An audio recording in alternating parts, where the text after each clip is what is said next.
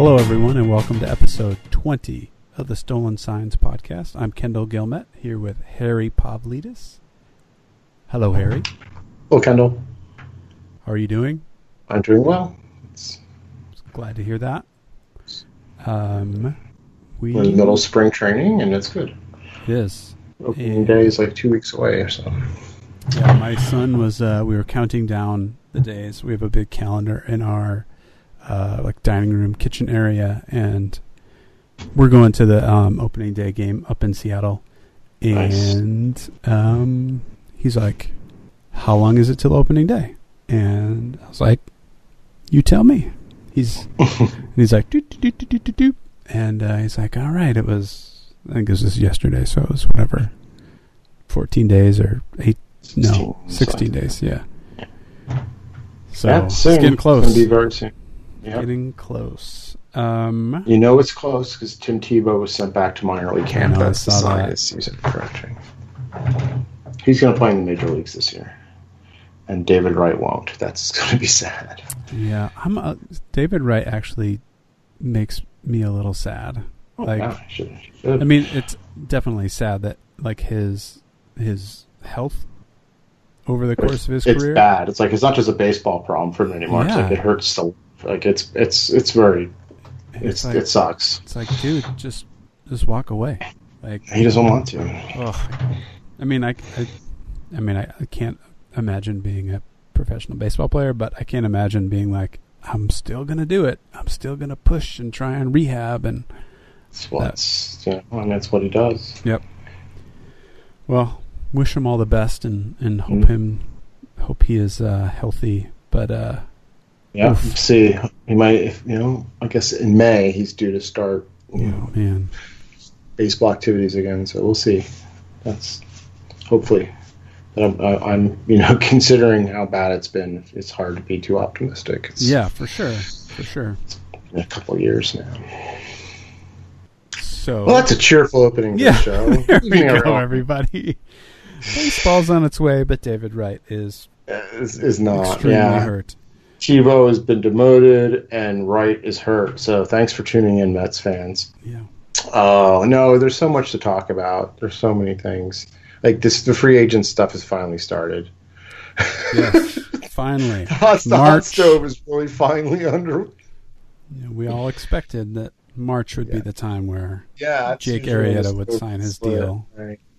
Yeah, so we've talked about this all winter, that this is going to screw up our projections because of our standings. So there's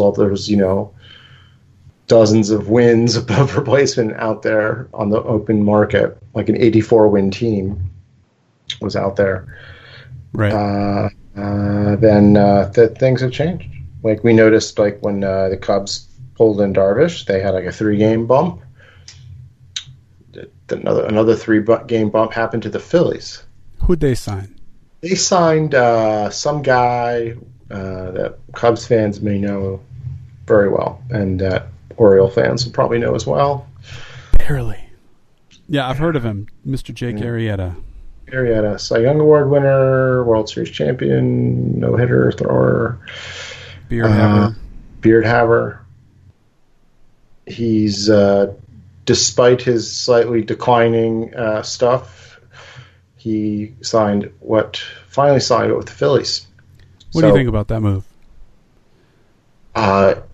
Surprised that he went to the Phillies? No, because he was mentioned. It seemed like all winter as the Phillies were a possibility. Yeah. So the contract is, they've been calling it $325, but it's like $30 the first year. Then they're saying opt out, but it could be 5 years to $125 or even $137 million. So yeah, his was the biggest deal of the offseason, right? I mean, if it gets to be that, if it, I don't think there's anybody else escalates. What was really most notable is that all these things happened late, that a ton of dudes didn't really get big league contracts. Neil Walker just apparently only got one major league offer. And, he's a solid, reliable ball player and still has some time left in him. And he didn't go and get much. Lance Lynn got 1 year, $12 million, I think.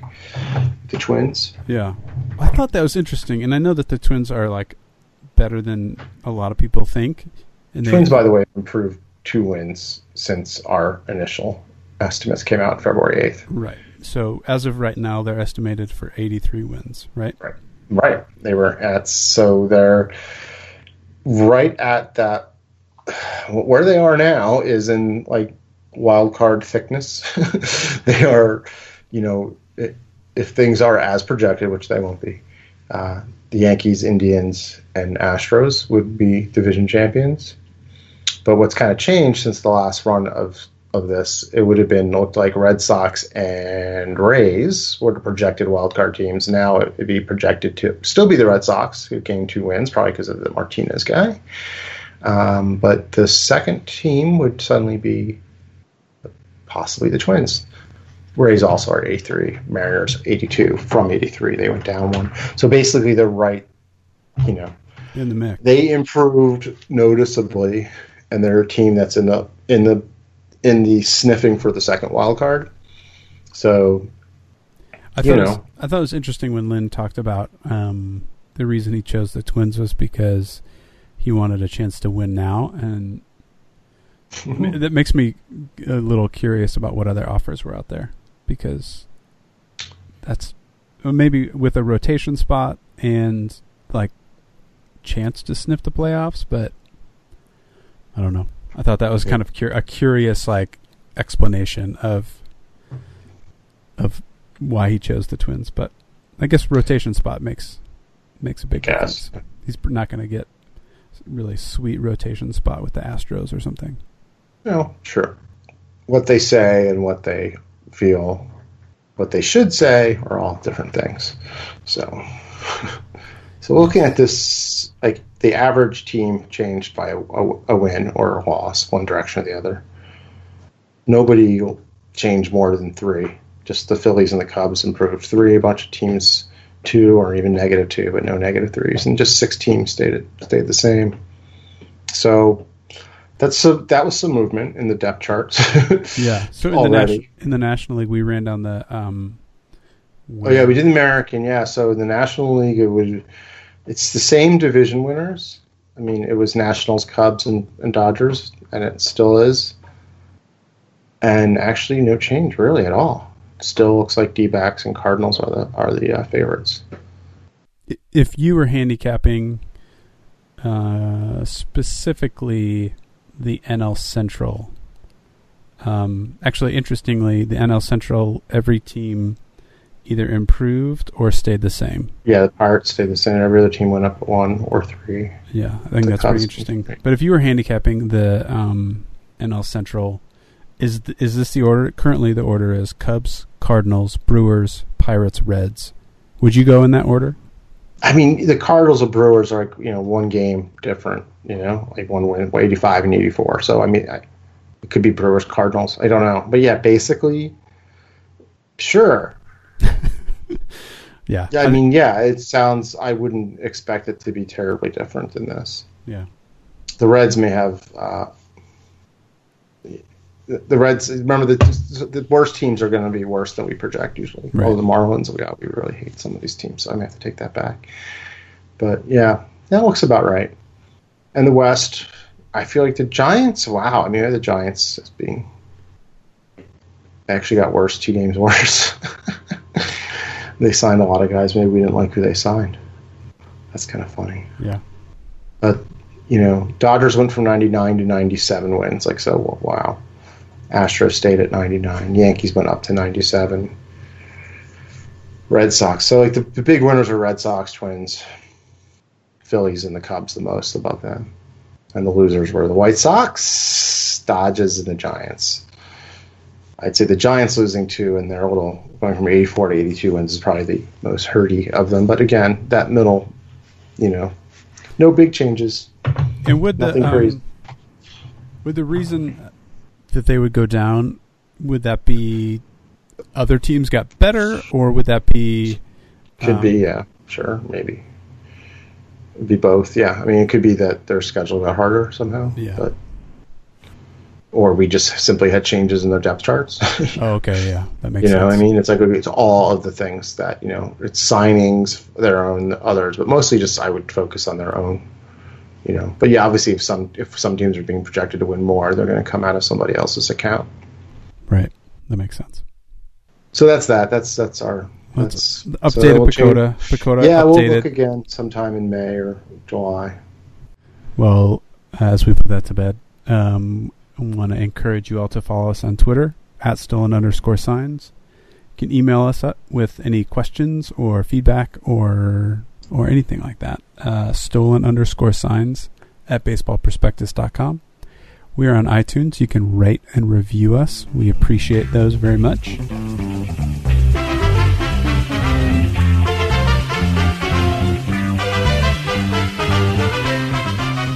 So now we're going to talk about our contest that we had for The Shift by Russell Carlton. So last episode, we asked you all to send in your completion of this sentence. One small step for man, one giant leap for blank. And we got a few responses. Some from people we know who already have the book. There were 2 winners.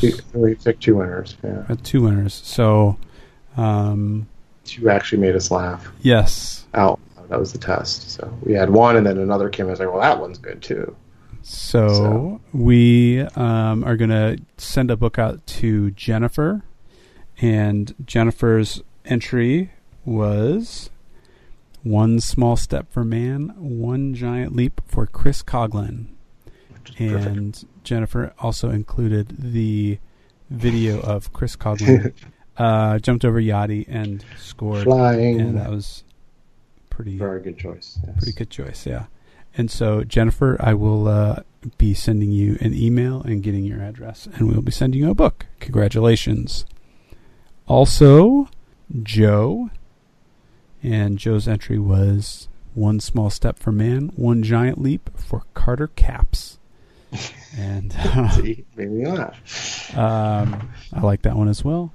And so, Joe, we will be getting in touch with you as well and sending you a book. So thanks everybody who sent in entries, and if you didn't win, go buy the book. Go buy the book. It's good.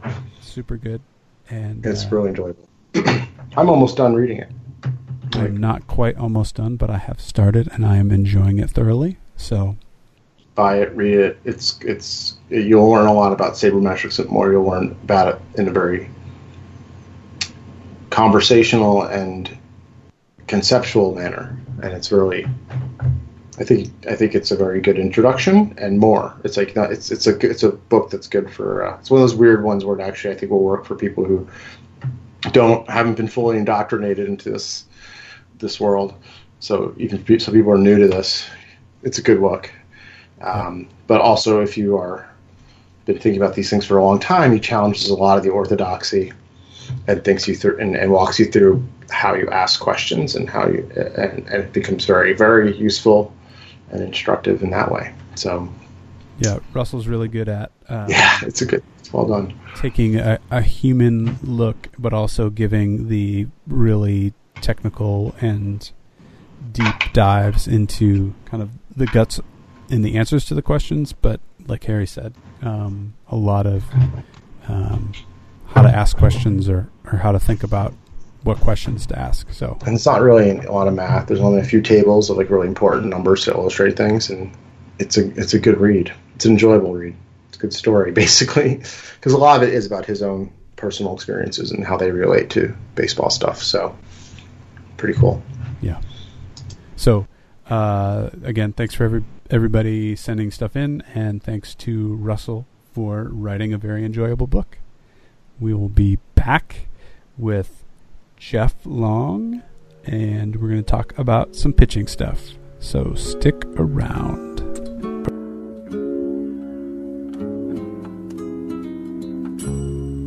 Georgia,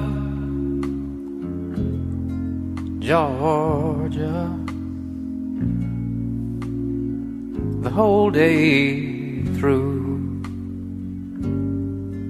just an old sweet song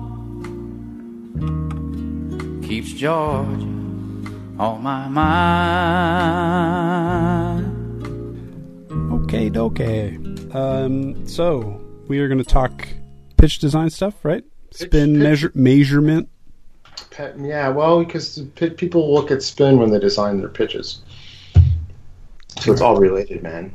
All right. But yeah, the pitch design is like the hottest topic amongst the medium topics in esoteric baseball. But last time, Kendall, you found that that Yankees thing, right? Yes. Well, I think somebody found that. Yeah, I don't remember if it was me or you, but yeah, it was us. The Stolen Science podcast found it. Yeah, it's a thing that's going on in baseball. Like, Driveline talks about it. Trevor Bauer incessantly talks about it and it goes back to like Brian Bannister and Greinke and Brandon McCarthy. I mean, there's those. This goes back a long time, but now it's kind of mainstreamed and more sophisticated as well. So you mentioned Driveline, and they came up with, what is it called? Bauer units. Does that measure spin? It's this notion that I think is interesting, but I don't know if it's quite right. I'm not convinced by it. But the notion that spin and speed are related, within a pitcher. It's like if you take speed off, you're taking spin off, or something like that. So it's like you have to figure out the relationship between speed and spin individualized to a pitcher. But it is exceptionally difficult to increase spin rate without also increasing velocity. But does that mean that like a harder, faster curveball is going to spin less? No. Than a 12-6? No, so it's not population. It's not a population correlation. It's an individual correlation. So like if you take a pitcher and they throw 90 miles an hour at 2,000 RPMs, they will probably never throw 90 miles an hour and 2,800 RPMs, but they may throw 95 miles an hour and 2,800 RPMs. So for each individual pitcher, they have sort of like their own individual relationship between spin rate and velocity. And as you increase velocity, spin rate will increase. But, it's kind of... You're telling pitchers to throw softer and stuff. It's weird. It's like it might be real, but I don't think the study has been sufficient to establish it. No, and they've only really done fastballs because obviously there's a lot more factors impacting spin on breaking balls and things of that nature. So, but yeah, essentially the idea behind Bauer units is like for any individual pitcher, their spin and velocity is highly correlated. So increasing one will naturally increase the other or vice versa. Yeah, but I'm not sure what that really tells us. We don't know what that tells us, but we know that correlation exists. Is that kind of within his sample of pitchers, like in his lab? Yeah, that's fair. It's fair. Yeah. No, I mean it's something. It's but again, it's like what aspect of spin, So when these guys are designing pitches, they're talking not about just about spin-induced movement. Comes apparently two ways. One is the Magnus force movement, which is basically the pressure differential, on different side of the ball, opposite the direction of the spin or something, whatever. So, if you have backspin on the ball, it seems to rise. It doesn't actually rise, but it seems to have carry. It falls slower. On the ball. What was that? It falls slower. It falls slower. I think that it has carry. I kind of like that because I think people kind of get it. Like the some pitchers said it when they're talking about what they've warned recently about keeping the ball down. Danny Farquhar. Yes. Whose middle name or nickname has to be Mother. I think it's Lord. Yeah. I like mine better. Don't say it though. So he understood that if he's got a high spin fastball, that's going to work up in the zone because it's going to be deceptive or seem to have that carry. If he throws it down the zone with high spin, it's going to seem to be more hittable. And that's kind of makes sense because sinker ballers you're trying to take spin off the ball, reduce the amount of spin, because it's this, any amount of backspin is going to cause that lift, that carry to occur. So the less spin rate you have, the better in terms of getting drop. So part of the sinker is like it changing the orientation of the seams and the tilt of the spin of the ball. That's one part of it, but it's also, if you could take a little bit of spin off of it, you can get a bit more drop. It's all very complicated. Also, the slower, and the pitch is also thrown a little slower. Gravity has more time. There's all these, this is as Jerry Weinstein calls it, the gravitational sinker, which is basically got an 80-mile-an-hour fastball. With a sinker, is that just like from a physical? Would you? I'm holding a baseball right now. Would you just not like? Well, don't hold it 4 seams. Hold it 2 seams. 2 seams, but you would just not really like finish the pitch. Well, is that kind of? Yeah. No. Well, I would. There's probably different finger pressure. You're trying to get inside the ball more. Yeah, you generally put more finger pressure on like your pointer finger, and that pushes the ball toward the outside. But also, like you can't pronate a little more. Yeah. Yeah. Maybe hooking the seam a little bit to try and get a little more of that turn. But yeah, you're not ripping it. Exactly. You're not like ripping down on this cross seam grip, right? So you don't Which is get what that. you would do on a 4 seam. Right. On a 4 seam fastball, you're basically using one of the seams as like a lever. And so you're yanking on that lever to give the ball backspin. And there's a 2 seam fastball like that where you're across the seams. That's another, there's the kind of, that's kind of the in between, but that's not a sinking 2 seamer, generally speaking. That's just, And that's where you would like, instead of gripping on the, I forget what it's called. Instead of gripping on the, like kind of, long, thin, white part, you grip like across the horseshoe. Right. Yes. But then then you have like Carlos Zambrano. There's a really good video, if you can find it, of him talking to Harold Reynolds about his stuff. And Z threw a whole lot of stuff. And you could see it in this data too, what I'm about to describe, was that he would throw and you can see this a lot of pitchers, I think. He had a sinker. He's like, I have a 2-seamer and I have a sinker type of approach, where he had like that pretty common, like just between the seams, kind of resting just on the edges of the seams. But he's, if I wanted to get the sink more, and then he shows Harold that he moves his fingers closer together. Mm-hmm. And he's like, and you could see this little extra bubble of sink that, for whatever reason that, gripping it that way, whatever, and perhaps combination of other things, finger action, pronation. Mm-hmm. You get less spin too. But yeah, it's all very complicated. And then there's now that where he's talking about the laminar spin. Yeah. Which is... It's fun. It's like if the surface of the ball is smooth to one side of the spin axis, like one pole, you can get the push off the opposite direction of the way it should be moving. Is that it? Yeah. So if basically like Kendall, do you know how a plane wing works? Like why a plane wing creates lift? So that's laminar airflow, is when a plane is trying to get lift, or when you're trying to, change the amount of lift that the plane has, they use the ailerons and they create like a different airflow pattern over the wing. And so when you get a drastically different airflow pattern on one side of the wing or the other, it actually like literally suctions the plane up. So it's not actually that wind is pushing the plane up, it's that you're creating a negative pressure differential. And so the plane is literally being sucked up into the air because it's a lower pressure above the wing and a higher pressure below the wing.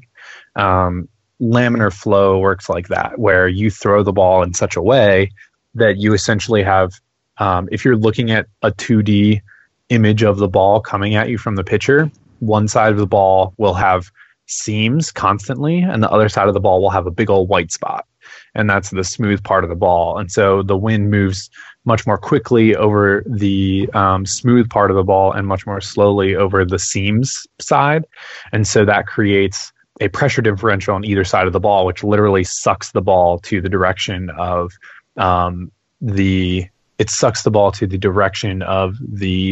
smooth patch, I think. And I think this has been like one of the first. What was like might have been Javier Vasquez, where he threw a pitch that basically was a splitter that moved the wrong way.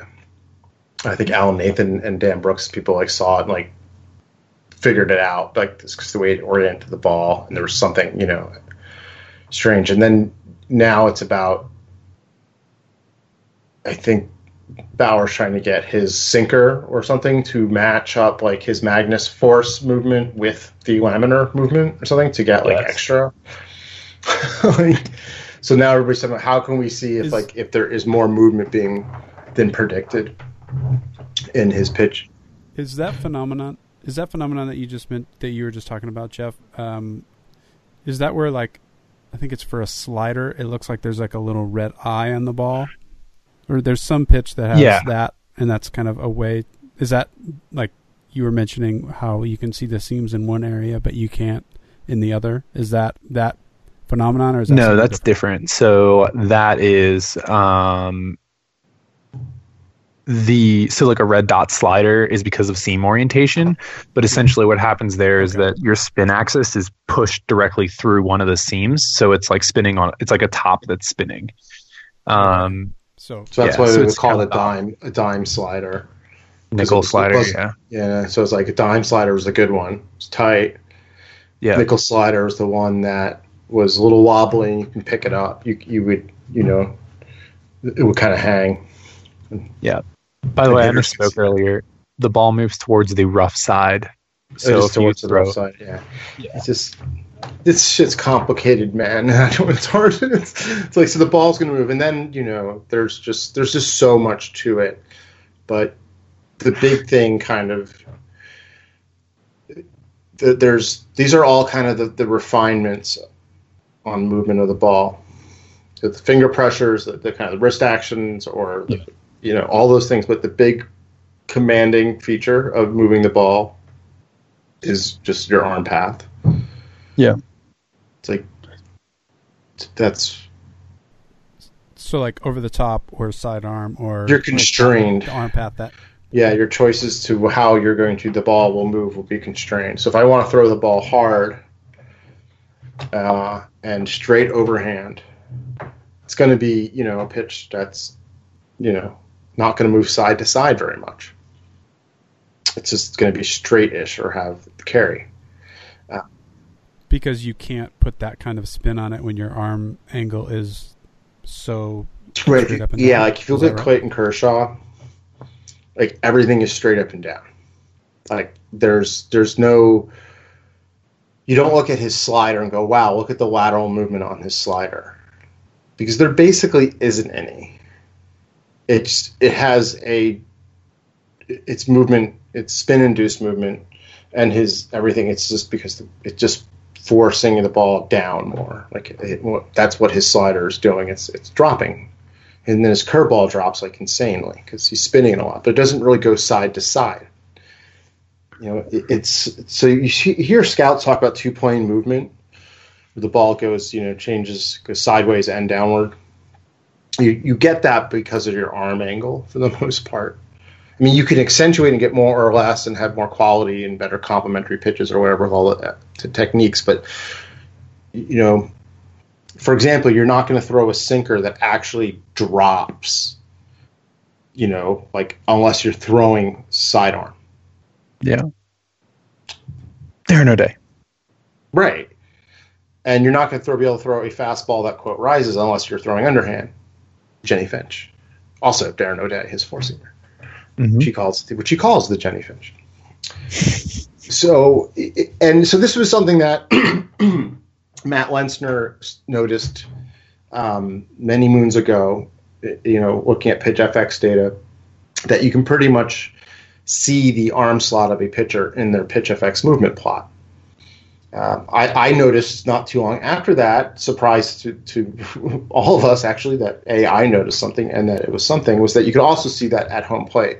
So, I've noticed since then that some pitchers can break this pattern. It seems different based on platoons, so there's some nuance here, but you're also constrained with how you're going to work at the plate.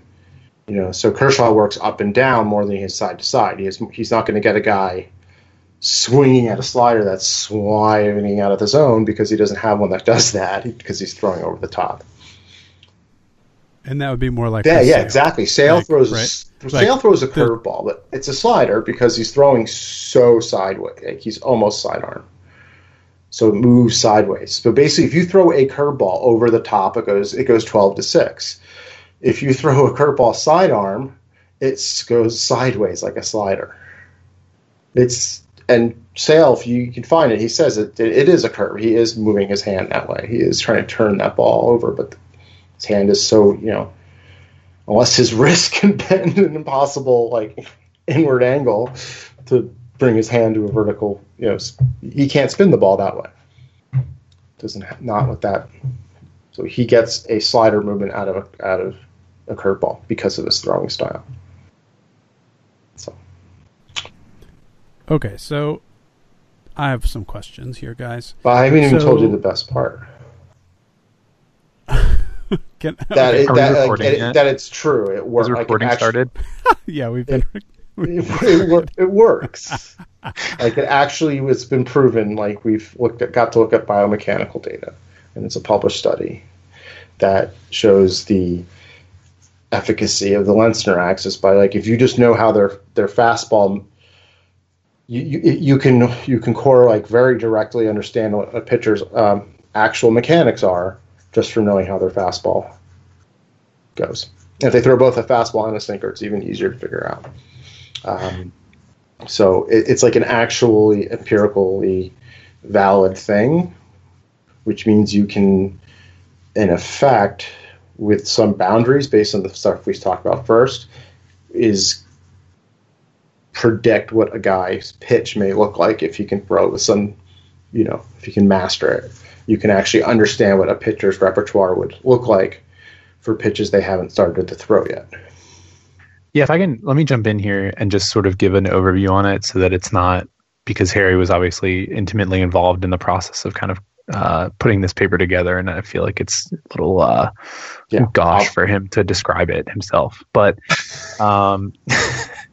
so as any good baseball nerd does, I have a folder of sort of academic published papers that are relevant to baseball, which includes, the Frisbee dog paper and a lot of stuff from Rob Gray. Frisbee dogs and center fielders, baby. That's right. Yeah. That's the greatest paper in the history of sports science. So the first one that actually went in this folder was this paper that was done by Dr. Glenn Fleissig of the American Sports Medicine Institute, Dan Brooks and Harry.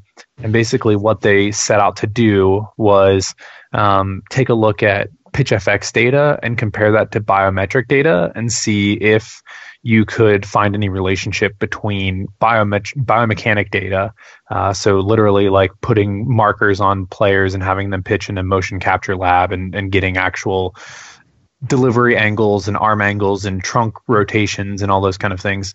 And if we could tease any of that out of PitchFX data. And what they found in a pretty significant way was that you can, in fact, use PitchFX data to roughly figure out what that arm angle or delivery angle is going to be. There's a lot of kind of factors that impact that. Obviously, if a pitcher is leaning heavily to one side or something like that, their arm angle can be different than what it appears. And so you can get this, what they call delivery angle, which is really a combination of trunk tilt and arm angle at release.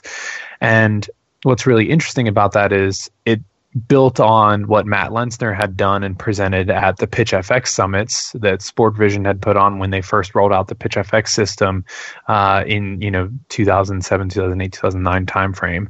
And what Matt Lenzner kind of posited was if you have an idea of what someone's arm angle is, you can pretty accurately figure out where each of their different pitches would go, because within certain bands of reliability, that a curveball is going to come off at x degrees from the person's arm angle in terms of spin axis and then ultimately movement. And then same thing, you can repeat that process for every pitch type, and that gives you essentially what he called a pitching peanut, because that's sort of what it looks like. You have a big lobe at the top left for a right-handed pitcher, or the top right for a left-handed pitcher, that includes four-seam fastballs, sinkers, changeups, that sort of thing. And then, as you move diagonally towards the kind of origin, or like a 0-0 point, you're having cutters and sliders, and then curveballs that are, big droppers to the glove side of the pitcher. And so that pitching peanut is essentially like all possibilities for movement profiles given a particular delivery angle from a pitcher. And so that was the work that Dr. Glenn Fleissig, Dan Brooks, and Harry did to sort of tease out, are these things kind of mathematically correlated, and can we actually predict what they might be using some modeling techniques? And they were able to do that. And so where you just basically plot a line, like highly take correlated. all these different pieces of the trunk and the arm and the forearm angle and all the pieces of information that we had from them. And this was professional pitchers, like and we knew who they were. We were able to match them up with the Pitch FX data. No identities with the actual subjects were released. It's just that we were able, through basically getting HIPAA clearance to do the association and publish it in aggregate. And you can just see, it's like if you predict based on some model that Dan built, that if you have this guy's arm angle and really all this information from Glenn's lab and just run this basically a regression on it, you can predict like within 70 to 80% like reliability or something like that. It was ridiculous. It's like you pretty much got it. And it was like if you mixed in how much of what their pitch mix was, like if you had an idea of like how, if they threw both fastballs and sinkers, on what the relative proportion of it was, got even better. So it was like you could really see just from a simple line drawn from this, what's predicted, and this is how it actually moves. And it was pretty crazy. So it's like hey, this stuff is actually useful. It's more than just cool. It has actual application. Yeah. And so what after kind of ruminating on this pitching peanut research for, 3 years or 4 years or whatever it was, kind of poked and prodded at Harry. And I said, it was sort of teased out by some of the conversations that, we've had with different team folks and, pitching coaches and all sorts of things. And even seeing what you all had shared previously on an earlier episode of the podcast about how the Yankees, were telling pitchers, hey, you're a good candidate for a cutter based on data that we see, right? So like we can say that, a pitcher with a certain repertoire would probably do well to add a certain pitch because other pitchers like them do throw this pitch, see a lot of success with it. And we thought, well, that's kind of interesting. But the question that, we started poking and prodding around, and that was really preceded by the pitching peanut research that they had done, was, can we figure out what that pitch would look like? Not just whether or not someone's a good candidate for it, which is really something that can be done through similarity scores and things of that nature, but if they were to throw this new pitch, what might it look like? And so the idea came around that if we took this data that we've accumulated and built out, that lets us essentially get delivery angle for every pitcher in baseball using their Pitch FX data, we could, in theory, use that to then inform, what it might look like if Kenley Jansen all of a sudden started ripping off curveballs. And, there's going to be some error bars with it, and we're still kind of working through some of the math, but the idea was really to say not just what would it be like if this guy threw a certain pitch, or this guy might be a great candidate to throw this new pitch that he doesn't throw, but, if Justin Verlander picked up a splitter, what does it look like? What does that splitter actually look like in terms of movement profile? And we feel pretty confident that using the concepts behind the Lenzner axis and the delivery angle research that Harry and Dan and Dr. Fleissig put together, that we can actually, build a tool and build a model that'll say, if you enter any pitcher you want and here's their current repertoire, here's what we know about their delivery angle and spin axes and all these different things, and pick what new pitch you want to add, and we'll kind of give you a rough idea of what that pitch might actually look like in reality when they start throwing it. Yeah, and constrained, and there's going to be constraints on it, but it's like, you want to call it a slider, it's going to be one of these, and it's like, it's more likely, certain arm slots will lend themselves to different additional techniques.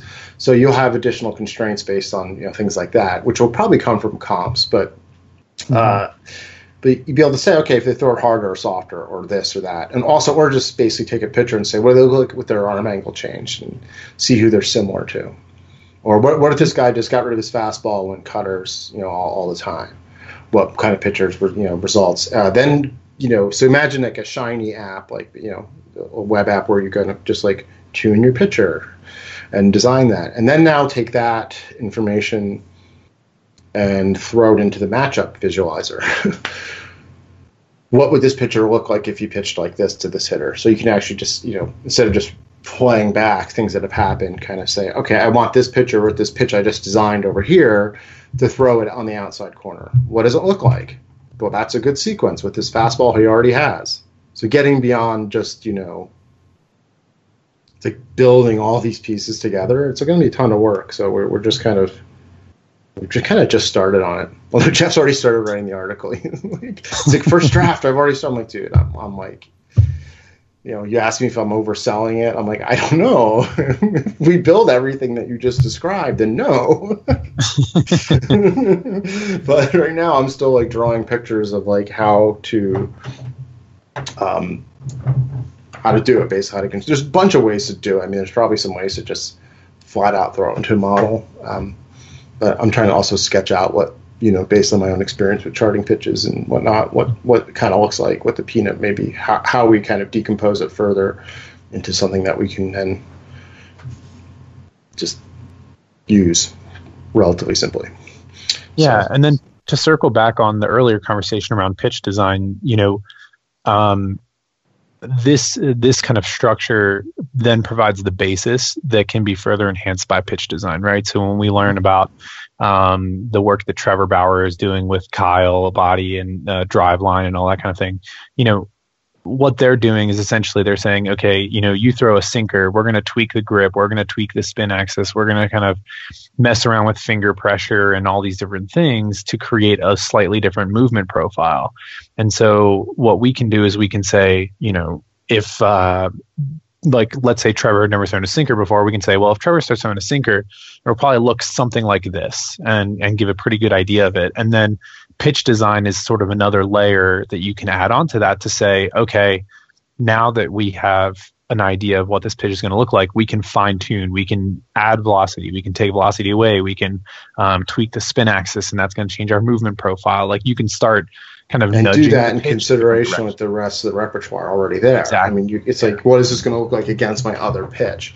And I think it may be almost easier to comprehend, this with terms of change-ups. That's something people definitely say, I want this kind of movement or that. Where that whole thing where Pedro Martinez was telling, I think it was Plesac on MLB Network, where it's like, well, if you put your hands like this, the ball will have depth. And he's like, oh, no, no one ever told me that. And I have my fingers like this. And Pedro's like, no, that's bad. And he's like, oh, God, it's like this retirement has already come and gone. And so that's something where you get much more of that, I think. Maybe sliders and the slider cutter range, the curveball. Like there's going to be like how guys move in some of those more amorphous areas. I mean, that's, I think guys tend to play off the hard stuff. Bauer probably goes more into the sinker design than someone else may go into a changeup design. He's kind of extreme in a way. Would you imagine that like people might use this forthcoming tool to generally look into what it might be, and then like Jeff, you were talking about moving more into pitch design where it would be more hands-on with your coach saying, okay, or whatever, with a coach or what have you, to say, okay, then you work on finger pressure or spin, or like how we want to spin it, that type of thing. It's where kind of you take the data and the analysis and doing these tools that we're building, and then bring that onto the mound and actually they have putting that in practice. That we should probably then now talk about some of the tools that they actually use. Yeah, right. And I think so. it was funny. I was kind of starting to write the introduction to this article and talking a little bit about the methodology and how we were thinking about this tool, right? And I was going through and I was trying to think of examples of like, oh, let's find like a cool pitcher that people will be excited to see them add like some new pitch. And I started with like Max Scherzer and Justin Verlander and Corey Kluber, and like those jerks all throw like 6 pitches already. Yeah, those aren't the guys. No. But I think that, the key is like, there's usually a reason why a particular player does not throw a certain pitch. Whether it's they don't have a feel for it, or they can't get the movement profile they want, or the grip doesn't feel right. So what this tool will really do is sort of give the possibilities, and then a player and a coach can start tinkering with, how do I find a grip that gives me the right feel, or how do I? And they have what I'm talking about is the tooling they use, totally the Flight Scope, Pitch FX, TrackMan, Rapsodo. And now there's, I saw a second one, but there's the Smart Ball that Diamond Kinetics came out with. But some other company apparently produced a ball. I don't think it's as good. And that's all in addition to like Edgertronic cameras, which was introduced to like Kyle at Driveline through the Bowers. Trevor Bauer's dad actually bought an Edgertronic camera, which is a extremely high speed camera that shoots at 10,000 frames per second and shoots really high definition video. And it's a father and son, like acorn and tree thing. Those two are like, yes, it's like, where did Trevor get this crazy curiosity? It's like, because his father has an Edgertronic camera. Yeah. Well, in general, they're just both extremely inquisitive individuals. Yes. So like those types of things can help pitchers really understand. And I know a number of teams, Cleveland, the Dodgers, the Cubs, the Indians, I think I said Cleveland already, but all those teams have bought some of these cameras and use it to really look at how do pitches come out of a pitcher's hand, how do different grips manifest themselves in terms of spin axis and spin rate. And then, you pair that high-speed footage data with, a Rapsodo unit or a Pitch FX TrackMan unit in a bullpen, and you can actually have a pitcher start playing around with, how does a different grip produce different movement, or what does it look like coming out of my hand, and how do I pair this better with my fastball, or what have you. And that's where you really get into real true pitch design, right? Like you start playing with the spin axes and the spin rates and the movement profiles of different pitches, and you're doing it in a way where you have sort of visual ground truths, because you have this, you have 400 frames of the ball leaving your hand. And then that's a big deal, is having that type of truth from those cameras. There's nothing in all the technologies that exist, there's nothing as true as a measure of spin as what you see on those. Because all the other systems, it's some capture of the flight of the ball and some algorithmic approach. They all do it a little differently, but nothing's like directly measuring RPM. Nothing's like directly measuring spin. It's just all this signal detection. So I know people have been saying things like TrackMan is observed spin. It's like, yeah, well, it misses slider spin sometimes. But I know like that Rapsodo and or Flight Scope do it differently. And I'm really curious what the ball where the ball is telling you how it's spinning, that new thing from Diamond Kinetics, that's going to have that. Because what's common to optical and radar systems, that if the spin axis is oriented like perpendicular to the sensor, doesn't really read it. Correct. So yeah. So I like, that's like a big deal with sliders, like, and getting an actual axis and all those things. So, Jeff, you probably played with these technologies more than. Have you had Flight Scope in your hands? I know you had a Rapsodo. I remember you breaking a Rapsodo, actually. Yes, breaking a Rapsodo in the name of science. In the name of science, right? Yeah, it was. And your most recent experiment was trying to use your radar gun on your dog. Also which was just a lesson which turned into a lesson in ground clutter, if I'm not mistaken. Right. That's right. It did. Yeah. I mean, dog short. I mean, all of these systems use basically seam detection in one fashion or another to really understand how fast the ball is spinning and in what direction it's spinning. And so, for TrackMan, which is a Doppler radar-based unit, it's taking a look at, it essentially creates a radar profile, and there's actually, you have a sphere, and then there's sort of nodes along the sphere that indicate the seams. And so it's taking a look at, so it's taking a look at how many times those lobes are rotating around a certain spin axis, and from that, it algorithmically derives, how fast is it spinning and what axis is it spinning on. And that's what people are calling observed spin rate, and it's because it's more observed than what PitchFX did, which was deduce the spin rate from how much the pitch moved and how fast it was going. Right. Kind of like a fine, like this is like actually looking at a specific signature in the radar, these side lobes that indicate, that you can use to figure out what the spin is doing, but it can be fooled.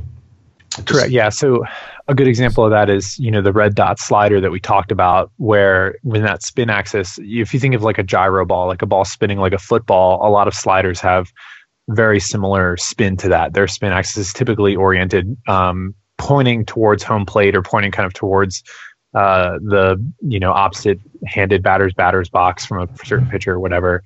But what happens is you essentially have a spin axis pointing towards roughly the home plate area, and the ball's just rotating around that axis. And so from the radar standpoint and even a camera standpoint, the spin is really kind of, and I'm going to sort of butcher this from a technical standpoint, but it's really symmetrical. It's hard for the system to say that it's rotating at a certain rate, because there's the point that it's rotating around is stationary in the view of the radar and in the view of the camera.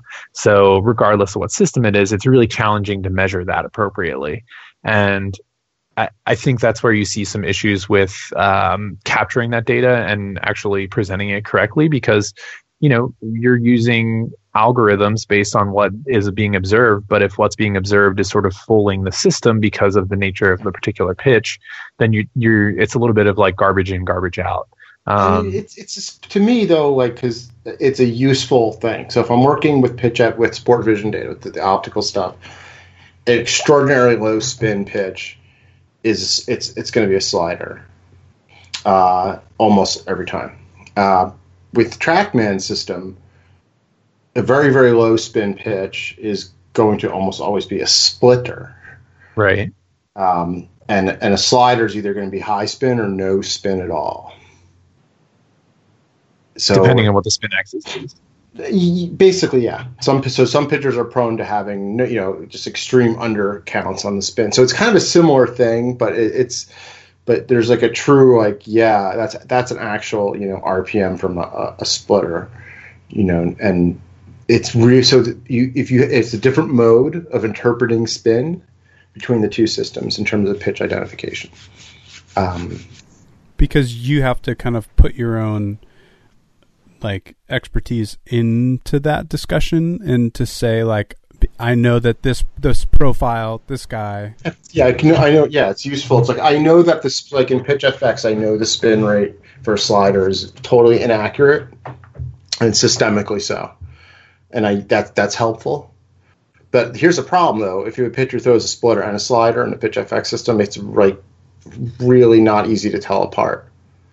And with the TrackMan data, it's much easier, because you should, unless the pitcher's one of those guys where he's throwing it is it gyro spin or football spin, whatever, that he's getting a lot of null spin readings, right? Even though the ball's going 2,200 RPM. So it's there's one system's better than the other in terms of making that distinction. So that's something I've definitely learned over the years, especially since they've started switching to the TrackMan-based systems and Major League Parks, that, low spin means something different. And if you're looking at those two data sets together, it can be, the rule of thumb changes, basically. In other words, how do I interpret this data? It's we have to understand how the artifacts are generated, how they manifest, and then how they show up, and when they show up. Because you get similar artifacts between the two systems, but the nuance in when and why they show up, it makes, makes me work a lot. So like in layman's terms, for example, the reason that like the splitter slider conundrum is a really good example, right? The difference between the two types of systems, one optical, meaning they use cameras to actually track the movement of the pitch and then figure out what is the spin rate that would have to be there to cause that movement. In that case, you're backing into spin rate, and so you're using only basically Magnus spin, which is spin that creates movement. And then TrackMan, on the other hand, as a radar unit, is getting all spin. So it's getting like complete total spin on the ball, gyro spin, which does not create movement, but has other purposes, and Magnus spin, which does create movement. So this conundrum is really interesting because a slider, for example, in real life is typically a really high spin pitch, but it has very low Magnus spin. The spin that actually creates movement is not very high because of the spin axis. And so that's why a slider can resemble a spinless pitch. Correct. In many ways, not a knuckleball, but like a pitch where there's no Magnus stits, because knuckleballs flutter. But like it moves like a pitch that has no spin. But the only reason it holds that path that makes it look that way is because of the spin. The gyro spin, right? Whereas a splitter is a very low spin pitch in general, but a lot of the spin on a splitter, as a percentage, creates movement. And so you'll see essentially when you're looking at the amount of movement and what spin would cause that, a splitter and a slider can look really similar. But when you look at the total amount of spin on the ball, a splitter and a slider are very different. And so those are sort of the two limitations of the two different systems and how that manifests itself in the spin data that gets reported. So gyro spin, you call, like you mentioned, football spin and gyro spin. Is that similar to like the way, I'm totally out of my depth here with this, but like a bullet spins? Yeah. Don't bullets spin like... Is that the correct? Idea? Yeah. So, I mean, the reason that a bullet or a gun barrel is rifled is to create gyro spin, and it's the same reason that a good pass from a quarterback in football has really tight spin. It's because gyro spin stabilizes projectiles in flight. So, if you have a ball that's spinning with pure gyro spin, it's going to stay straight and fly true more so than a pitch that has any other spin on it. And so that's why like a wobbly pass or a pass with loose spin in a football game is usually less accurate than a pass with a really tight spiral, because that tight spiral provides stability to the ball in flight, and it helps it kind of fend off like wind or air pressure changes or whatever. Is it kind of like gravity? It seems like it's kind of like gravity, like where gravity kind of pulls everything towards the center of the axis. No. Yeah, I don't know. Gravity's just pulling everything straight down. Well, so if you think of like straight down to the center of the axis, though, like the Earth's yeah. axis Okay, that's yeah. spinning. So like gyro spin is basically like trying to pull everything towards the true line of travel, or that true spin axis of travel, and in that way it is kind of similar in that it's always pulling in that direction. And then as a pitcher, generally speaking, you don't want that, right? Like you don't want a perfectly straight pitch. That's called a batting practice pitch. So that's when pitchers apply backspin or topspin or side spin or whatever to create different movement profiles. Yeah. Yeah, I mean, it's like you're tilting the axis, you're spinning it. It's like you're doing multiple things. Like you're either just using what your arm path is giving you, or trying to counteract it with some type of action or pressure, and then finger placement, or what how much you get of a seam or don't get of a seam. Like it's all these things, but it's like it's all this like notion of like I want the ball to spin thusly, relative to the orientation of the seam. So if I get the seams going this way and the spin going the other way, that's what I'm going for. It's the combination, seam orientation and angle of the axis. Yeah. I mean, if you look at some of the old Lenzner stuff, like playing the slots, like he shows basically the notion that the ball is going to turn this way and whatnot, and he focuses on that. But when you get into the really refinement of like, well, you want to turn the seams a different way, that's part of it. part of like the nuance of like how, you know, you don't want to just have pure gyro spin. Okay, well, you know, tilt the ball, tilt your hand, move the seams. And I always kind of recommend I always kind of recommend for people when they're first trying to learn about the aerodynamics of pitches and how spin affects things and how air turbulence affects things and how drag affects things. Like, I think the space that really owns this is golf. And so I started back in high school doing research on the aerodynamics of different dimple patterns and kind of how these golf companies have created dimple patterns to create like turbulent air layers around the ball, which keeps it more stable in flight and less susceptible to, spin rate causing you to hit like slices or hooks or anything like that. But it's all the same principles in play. You know, obviously the biggest difference is that with a golf ball, it's uniformly dimpled. And so you get uniform turbulence around the ball in flight. And so you really isolate spin movement because side spin on a golf ball creates that slice or that hook. But that's really kind of fascinating when you're looking at like laminar flow and how that can affect ball flight on a pitch, because you essentially can artificially create a dimple pattern on half of the baseball. And that obviously changes the way that the ball is going to operate in, flight as it's headed towards home plate. And then layer on top of that, let's throw a curveball with a certain spin, or let's throw a change up with a certain spin. And obviously that affects the ball flight as well. And so all these things kind of build on one another, but the fundamental physics and the principles behind it are all the same, regardless of whether it's, a golf ball or a baseball or whatever.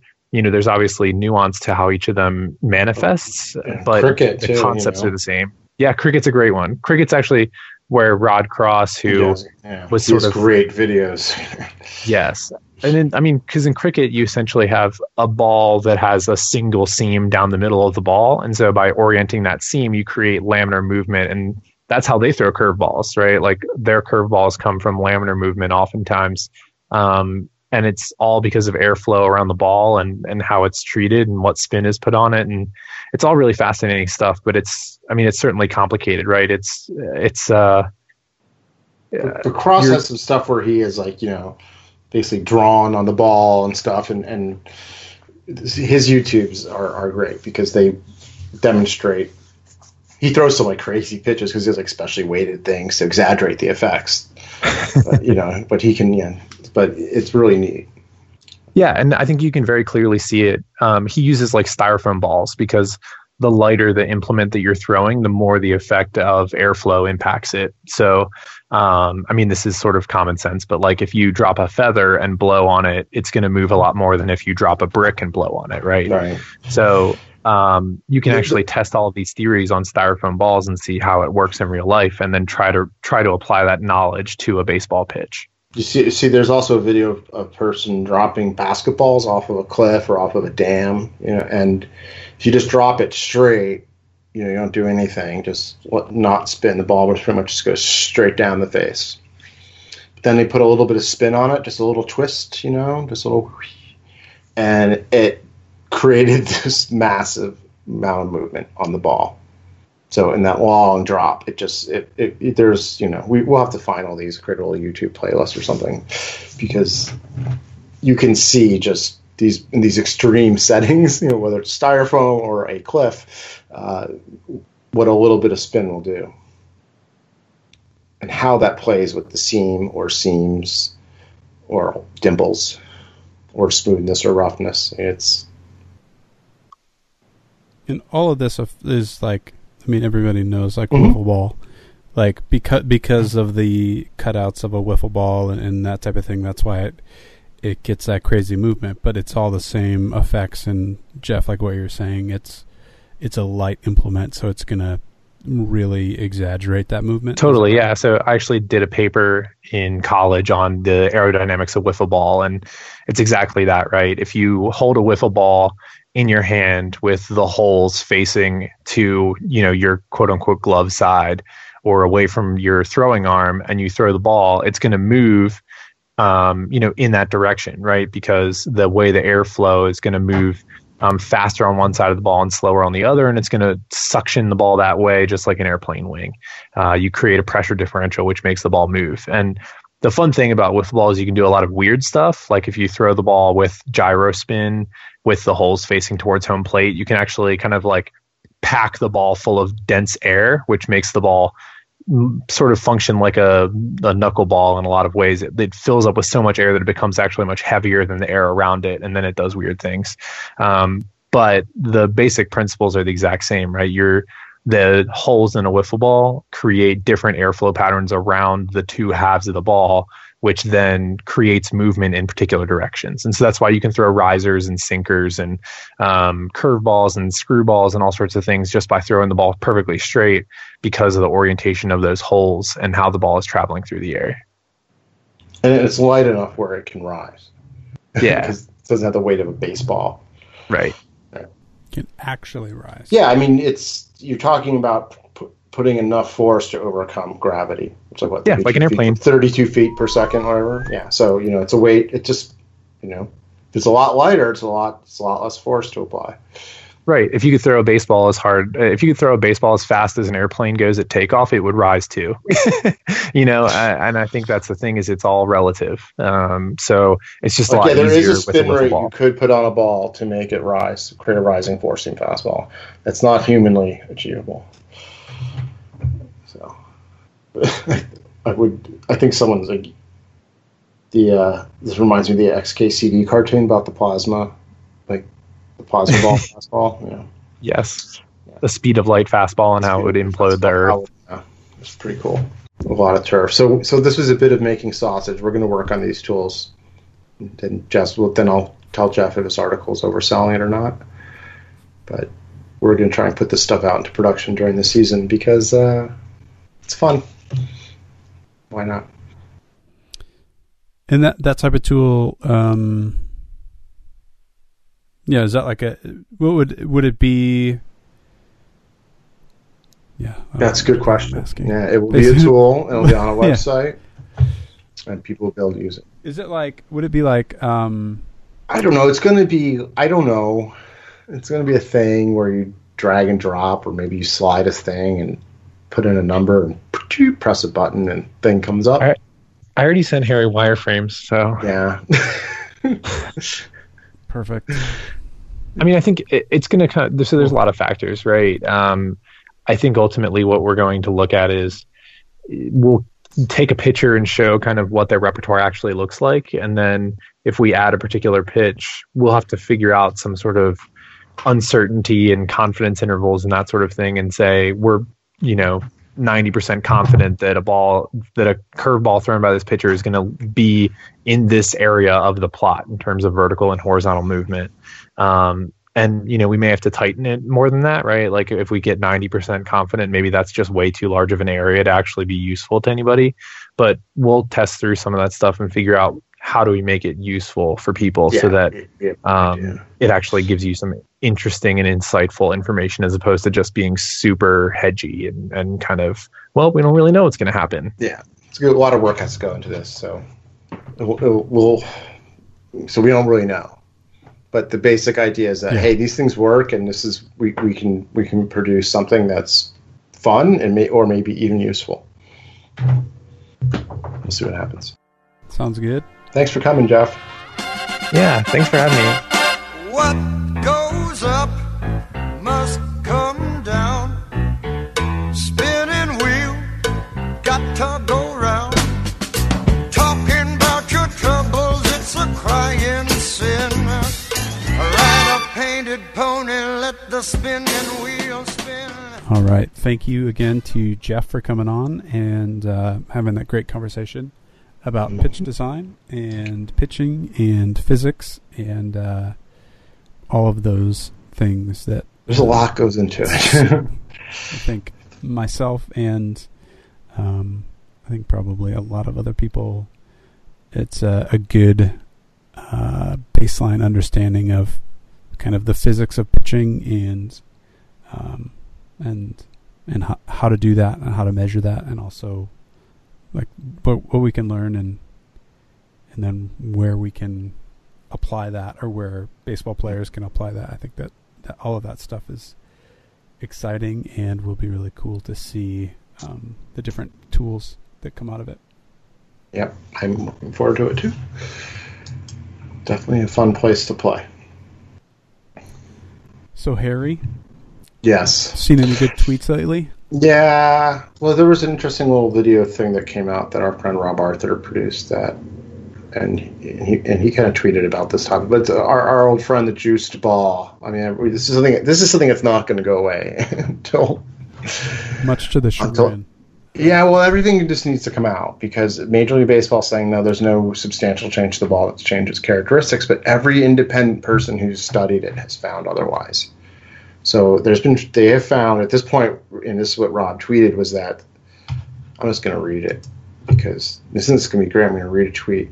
There's now evidence that every part of the ball has changed. The core, the yarn, and the surface.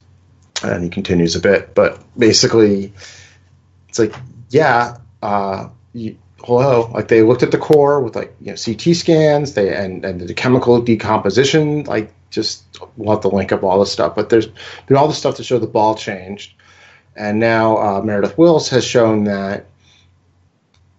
She hasn't published the paper yet, but I guess that's coming. And when she's published it, we should have her on the show because it'd be good to talk about this.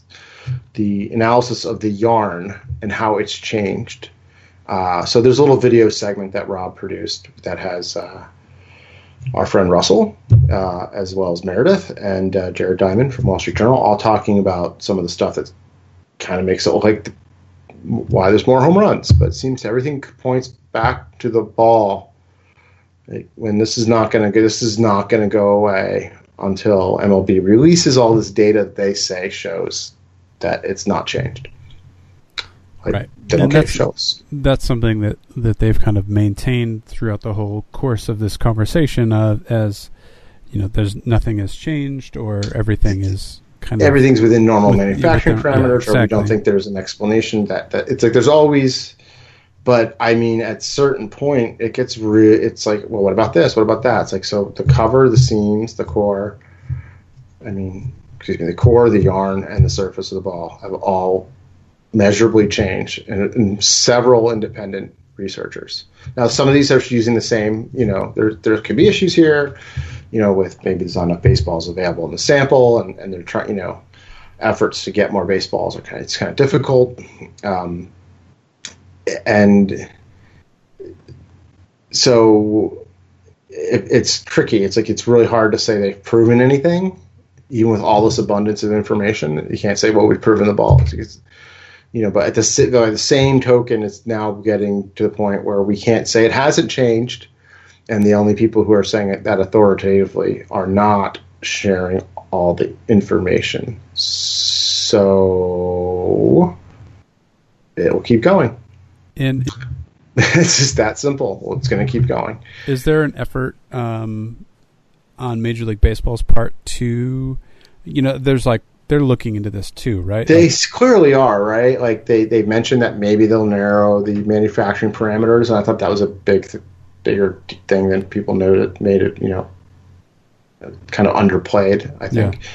Yeah. But also the humidor investigation, like they're now after 15 years of it in Colorado, and with Arizona adding one, they want teams to start keeping better tabs or standards on how they store the baseballs. Right. So they're saying there's I don't know what they're saying. It's not clear, and that's kind of frustrating as a baseball fan, because I'm not just saying that from my own perspective. I'm saying that it's just, I think on behalf of many more people, that it's like we'd like to know. And is it? It seems to me like it's not even a question of we don't want the balls juiced as much as it is we want to know. That's what Justin Verlander said. Right? Justin Verlander was out posting data, and heat maps. Again, I tweeted this out, but open invitation, Justin, if you'd like to come on the show, we'd be happy to talk to you. Anytime Justin wants to come on, talk to him about pitching. of course, Absolutely. come on up. But so it's like when the players are doing it and they're saying, and what he said, I think almost verbatim was, I just don't want to be lied to. It's like if it were all pitching with the same, hoppier baseballs, fine. Yeah. I mean, because Verlander's been getting people out for a very long time. He's going to be in the Hall of Fame. He's one of the best pitchers of this current era, and he's not complaining about the fact. He's not saying guys are taking just me don't more. can you just tell us the truth, because something doesn't jive here. He's basically saying the same thing I'm saying, which is, you're saying nothing changed and there's nothing different and there's nothing there, but it's like everything. He's like, this is just like, he's like, explain this then, and explain these trends, and he's like, why did things change at the All-Star break in 2015? What was different? Is there a difference in the balls, a difference in StatCast and how it's being reported? What is it? What's different? And he was Verlander specifically, I think, was a guy who said after the World Series the balls definitely felt different. Is that right? Yeah, he said so. Right? I mean, and a guy an elite pitcher, a guy who had to have body control to lower his velocity and bring it back up later in games. I mean, just an incredible feel. When he says the ball feels different, I believe him. Yeah, I mean, it's like this is the. I mean, job, not say believe right? exactly what he just like. It's different. And when these guys say it feels different, like, we should believe them. That I've come to believe that. Like, where they, there may be some weird things about how, like, we interpret what they're explaining, but the fact that it's different in some way, I trust them, because they would notice. You would think they should. Of course. Anybody who doesn't notice that, I kind of question their, like, paying attention skills, right? Like, it's the ball, like, and these guys spend a lot of time with a baseball in their hand, so they know what it feels. They know that they can tell the difference. And they can, it's like, well, that's subjective. It's like, no, I mean, but it's also expertise. Well, they may be primed to believe it's changed because of such and such. Okay, fine, you're right. What would really be helpful if you just expose all the data you have on the manufacturing of the ball? Thank you very much. Just tell us what's gone, what's happened. Is there any changes in the plant? Like, and the fact that there are people finding changes at every level of the ball. It's like, come on, the ball's different, right? And whether it's a concerted effort or if it's not, doesn't really matter. It's hard to say. It's I'm very hard pressed to believe that the ball hasn't changed when those pictures show, those CT scans show it's different. And and not just Meredith, but other people apparently have independently found differences in the yarn as well. It's not just just baseball analysts. It's not just random PhDs like her and Rob. Like serious scientific training, understand how to do these things. Right. It's not. And there's other non-baseball people, involved who don't have like a baseball writing stake in it. You know what I mean? It's like, you can say, well, you're just trying to make a story. It's like, well, no, that this lab at some university, they don't have a stake in that story. They're just showing us the imagery. And the imagery is like this, and the ball's different. Chemical composition of the core is different. The yarn's different. The surface feels different. And shows up differently according to the study that MGL and Rob did, or Ben. And so it's just, okay. What makes you, so they have to show their cards, basically. I've said this like 10 different ways now. Basically, MLB really has to just open up and be like, this is the deal. And if it's runs counter to the things they've said so far, they're just gonna have to deal with that. Yeah, I mean, and at some point, you can't really like continue to move forward on that when so many things are pointing the other way, and then give yourself an opportunity to kind of backpedal. Like, every time Major League Baseball comes out and says anything about the ball that doesn't have the data, they're making it that much harder. Making it worse. It's actually making it worse. Actually, come clean, or at least release the information. Exactly. It's just Just do it. Just tell us that we're all wrong. Show us. And if everybody's right and all these researchers are correct, okay, there's probably going to be some accountability. That's the thing. If that's the case, like if they know the ball has changed and they've been saying otherwise, there could be consequences, that'd be professionally. bad. And because seriously, I mean, that's when it's just not. People won't be happy. But if they just be like, well, here's the study, and we don't see, here's the data, and we go, oh, okay, well, we can see if it's legitimately like our analysis is not showing it, fine, just show it to us. Why won't you show it to us? Is it in everybody's interest to just be like, it's hard to say, just trust us, when every study has shown like every aspect of the ball has been studied and been shown to be different through multiple methodologies, even in some cases. So it gets harder and harder to just say, trust our data that we're not showing you. Yeah, for sure. Just show us the data. Maybe the data is good. Maybe the data is not. Let's take a look. Yep. So, on that, I think that's a long show. It's a long show. Thanks for bearing with us. Yeah, but every 2 weeks we have things to say. That's right. We kind of have a build up. So again, huge thank you to Jeff for coming on, and congratulations and thank you to Sean O'Rourke, who could not make the show but did talk to me a lot about radar stuff before, and congratulations to him on his PhD. So, congratulations, Sean. So, do you know if we can call him doctor, or I'm not calling him doctor. No, I'm not giving him that satisfaction. I'm not in an academic setting with him. Is that the? That's generally Usually people don't refer to non-medical doctors as doctors outside of academic situations. Well, then I won't do it either. Yeah, don't. Sean. If that's your real name. I'm pretty sure it is. But it is, actually. Technically, yes. All right. Well, we're going to wrap it up, and we're going to say good night and goodbye, baseball!